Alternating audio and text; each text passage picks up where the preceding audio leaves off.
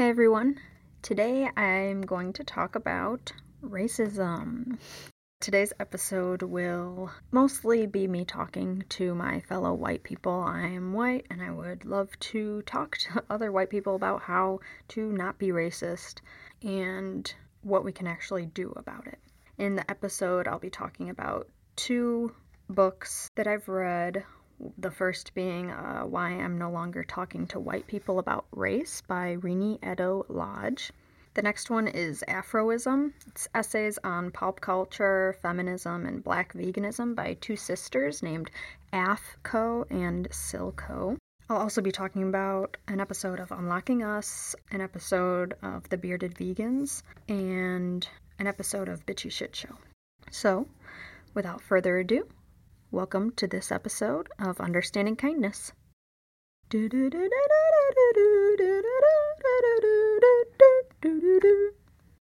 Okay, so let's get into this today. Well, I do want to start by saying I've been putting off recording this episode for a bit, kind of procrastinating on actually recording it because I want to make sure that I do it right, and I want to be able to explain it the way that everything makes sense to me, and also listening to and reading the media and books that I've consumed by people of color and interviews that I've heard from people of color about what anti-racism really is. The first thing I want to say is white people are the reason that racism is still so rampant in this country, the United States that I live in.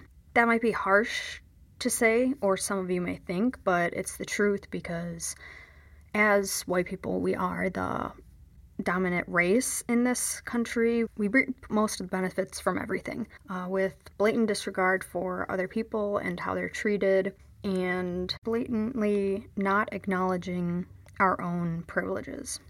And that we understand that other people, non-white people, don't reap these same benefits, but for some reason we're okay with going on with our lives, reaping these benefits, knowing that others don't because of the color of their skin. And that's a problem.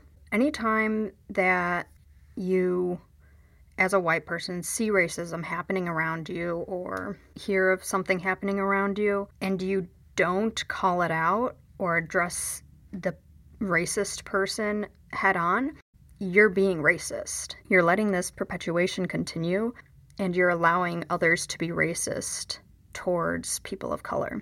That's racist.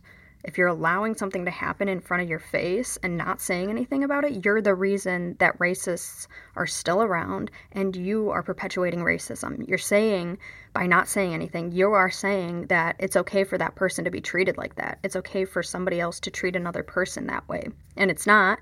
And if you're going to tell people that you aren't racist or that you believe everybody should be treated equally, then you're going to have to show me some action behind that. It makes absolutely no sense, and it's very hypocritical to say, I'm a compassionate person, I believe everybody should be treated equally and get equal rights, but then, one, not educate yourself into what's actually happening to people of color and non-white people, well, specifically black people in this country and indigenous people in this country, but all people as a whole.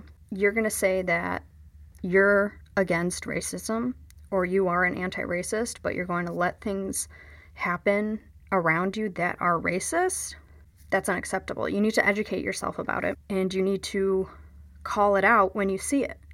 That is the work of, just saying you're an anti-racist is not the work of being an anti-racist. You're just labeling yourself something without actually doing any work behind it. To be an anti-racist, you have to work towards it, and the goal is everyone is treated equally, and the only way we're going to get there is if there are people pushing back against the people who aren't treating others equally. I am calling on all of you fellow white people out there to push back against people, and when you're going to say that you're an anti-racist, do that work of anti-racism. I want to quote from Why I'm No Longer Talking to White People About Race. Rini Edo Lodge says, white support looks like financial or administrative assistance to the groups doing vital work, or intervening when you are needed in bystander situations. Support looks like white advocacy for anti-racist causes in all white spaces. So again, that last part is similar to what I'm doing now. I'm talking specifically to other white people who want to say that they're anti-racist and have no action behind it as a white person. Because it's not just Black people, Indigenous people, other people of color saying that this stuff is racist. I'm a white person and I'm saying it's racist and it needs to stop. And again, anytime you're in a situation, you see a situation, you hear about a situation happening around you that is racist, and you can do something about it, you need to. You need to. Because if you're going to call yourself someone that lives by a set of morals or ethics, you need to make sure other people are treated just the same way that you get treated and the same way that every other white person in this country gets treated. Renato Lodge also says, the mess we're living in is a deliberate one. If it was created by people, it can be dismantled by people, and it can be rebuilt in a way that serves all, rather than a selfish, hoarding few. So if we look at the history of this country, obviously, it was based off of racism. There were slaves, and they were strategically Black people. So we're seeing that the country is built off of racism, but naturally, inherently, people aren't racist. You're not going to meet a racist baby, right? So if we can understand that these systems were deliberate, they were made so that white people could stay at the top, so that white people could be in charge, and we see that it was created by those specific people to serve those specific people, we can also see that it can be deconstructed and, like Rini says, in a way that serves all rather than just the selfish hoarding few. I want to go into the book Afroism by Afko and Silko. This book is, as I mentioned earlier, about pop culture, feminism, and Black veganism. So it does have a lot of comparisons between animality and white supremacy, racism, things like that. But at the base, talking about compassion and anti-racism, anti-speciesism, things like that. In one of the essays, Af says that we're striving for a social system that does not institute oppressive ideologies as the standard. So if we look at what oppression is, it's obviously not including others, leaving people out, telling them what they can and cannot do. And we can see that all over many institutions in this country itself. You know, it may say that we are all free, all have to operate under the same laws and whatnot. But again, that's kind of like saying you're an anti-racist and having no action behind it. So we're saying the police are supposed to protect everybody, but we're seeing their actions are only to protect wealthy white people, right? We're seeing them killing Black people over and over and over again. So they're all talk. Everything they're saying doesn't match up. And what we need to do is deconstruct everything, because we know that it only works for those specific people, and rebuild this whole system so that it isn't oppressive at all and it benefits everybody equally, actually. And the way we do that is, to break down these systems and put in place ones where people are held accountable, people aren't able to be bribed by money, and wealth has no power over others. That's the kind of system that we need, so that people, everyone, all beings are treated equally. I understand that as white people who may have been very privileged their lives and had never had to see the actual effects of racism in the country systematically. And to those white people, I want to talk a bit about what Nicole and Callie of Bitchy Shit Show said in a recent episode on dismantling whiteness that I've only started watching. I haven't finished yet, but I already pulled out some great things from it, so I may talk about it in a later episode. But this one part that they talked about was to go past your own experience, see the struggles of others, and see how it's connected to your struggles and everything around it. And the way that we get past our own experiences is learning from firsthand these people who have been disenfranchised by these systems. So that's a lot of what I'm trying to do here. I'm trying to push out and get the word out about, this media, these books that talk about it, so that everybody can learn about it and start to see what's actually happening and how we as white people play a role in the continuation of these systems that are oppressive.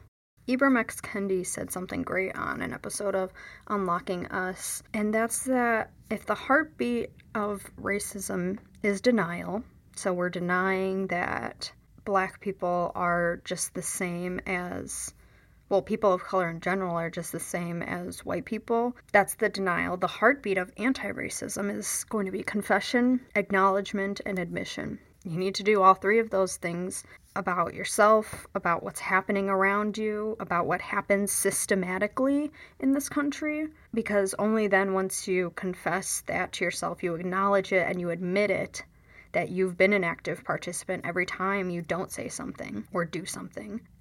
Once we do that, then we can start striving. Well, we can do the actions, right?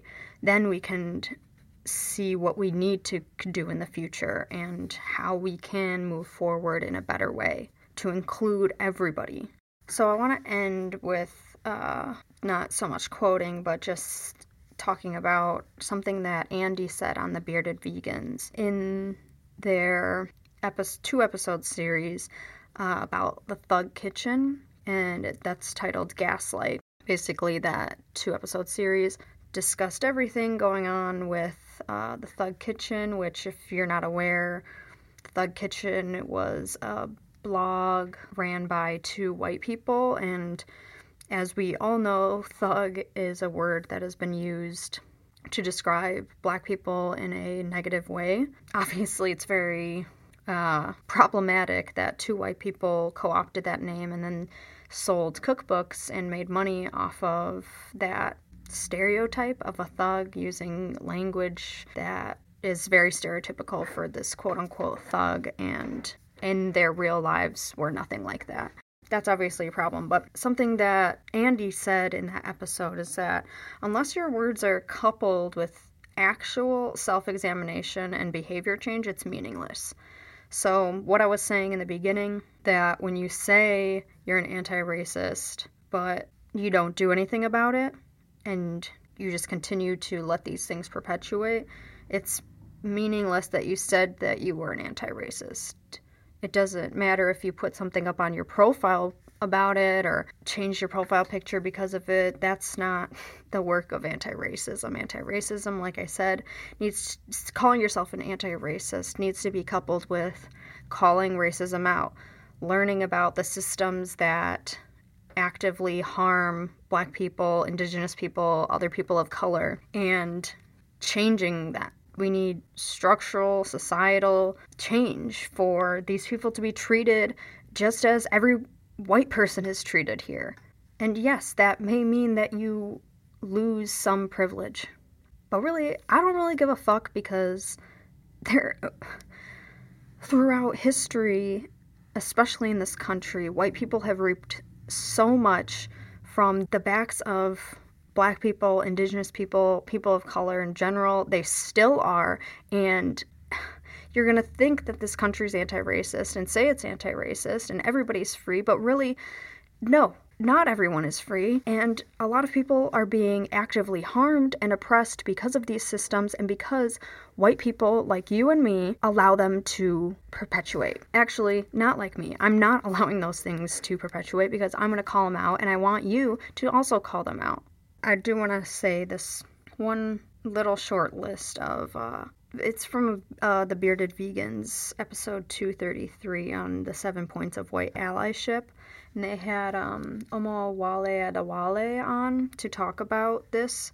That's something that Omowale does as a career, and this is something that they've put together to help white allies know what to do. So if you're going to call yourself an ally, these are great examples of things that you can do, coupled with being vulnerable, stepping outside your comfort zone when you see something racist happening, and standing up for the person who's being oppressed.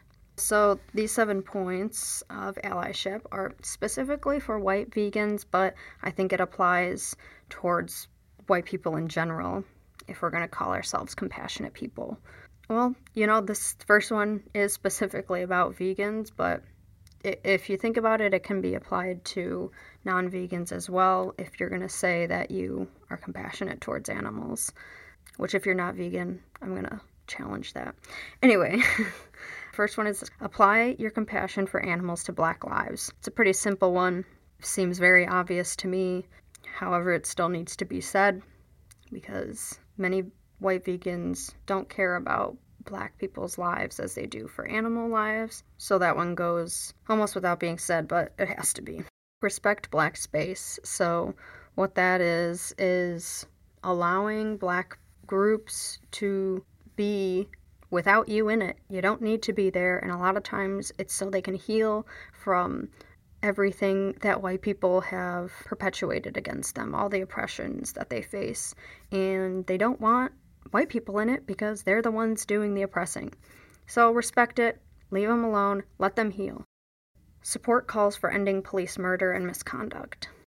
In this time where we're seeing, white people are finally seeing that Black people are being systematically murdered by the police in the United States, we need to listen to Black advocates, people supporting Black Lives Matter, and hear what they have to say about the police violence and what we need to do to stop it. And in my opinion, we need to listen to the people that are going to break things down take it all the way down, root it deep out, because the system as a whole is what is the problem. The system, the policing system itself is the problem. It's not the individual cops. It's the entire system that makes these cops do the things that they do. That is what we should be addressing. Why do we think it's okay that anybody, no matter what kind of badge they wear, has the right to kill someone else? We need to listen to the Black activists doing the work and hear what they want so that we can see the systematic change we need to end oppression. White organizers mobilizing white forces on behalf of Black people. So that's again kind of what I'm trying to do here is I'm not an organizer, but I do want to mobilize white forces on behalf of Black people because, like I'm saying, if you see racism, hear it, read it, smell it, whatever, if you're not actively doing something about it, you're perpetuating the racism. Respect Black lives. It's got to be said that you need to just treat Black people, Indigenous people, and other people of color like everyone else. They're no different. They want the exact same things. Respect their lives, not just their bodies, their lives. Their lives are just as valid and important as yours as a white person, and it is not worth you are not worth any more than they are. Your white life is not worth any more than theirs is. Respect that and let them live however they want. It is their life. They get to do what they want with it. They don't need your judgment, and frankly, who the fuck cares about what you have to say about what they're doing with their life? Respect it and back off. White financial resources. I think it's very obvious that white people have had the financial upper hand in this country for far too long. And one, we need to pay people for the labor that they did for free for hundreds of years. And two, even though things may seem different now, they're not. And as a white person, you do probably have more money than many BIPOC people. So donate to places that need the money to stop oppression against them. White media, that's again, I think, just white people using a platform you have to talk about racism and how to be anti-racist. So those are the 7 points. I think what I want to say is that we need to not dwell on our past actions, not let it make us feel guilty, because guilt isn't going to do anything. Anytime you hear someone, this is actually a great quote from Why I'm No Longer Talking to White People About Race, but freedom of speech doesn't mean the right to say what you want without rebuttal, and racist speech and ideas need to be healthily challenged in the public sphere.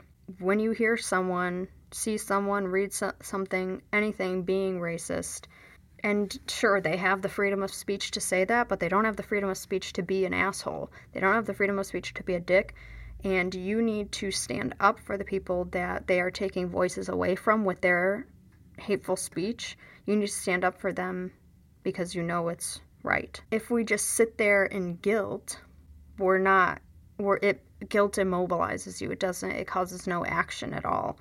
So what we need to do is, yes, acknowledge that you did bad in the past. You didn't say something when, something racist happened around you. But the only way that you're going to actually be a better person, actually be that anti-racist, compassionate person that you say you are, is if you get over your fucking guilt about not doing something in the past and just do it now.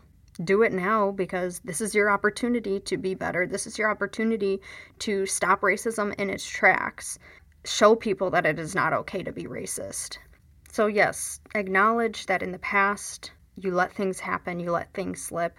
Acknowledge the history of this country and how it has been racist towards specific people, while it allows others to reap all of the benefits. And acknowledge that the only way things are going to get better is if you do something now about it.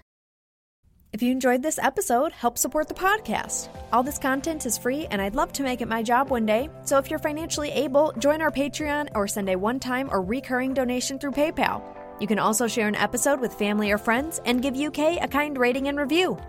Check out understandingkindness.com for all episodes, transcripts, and blog posts.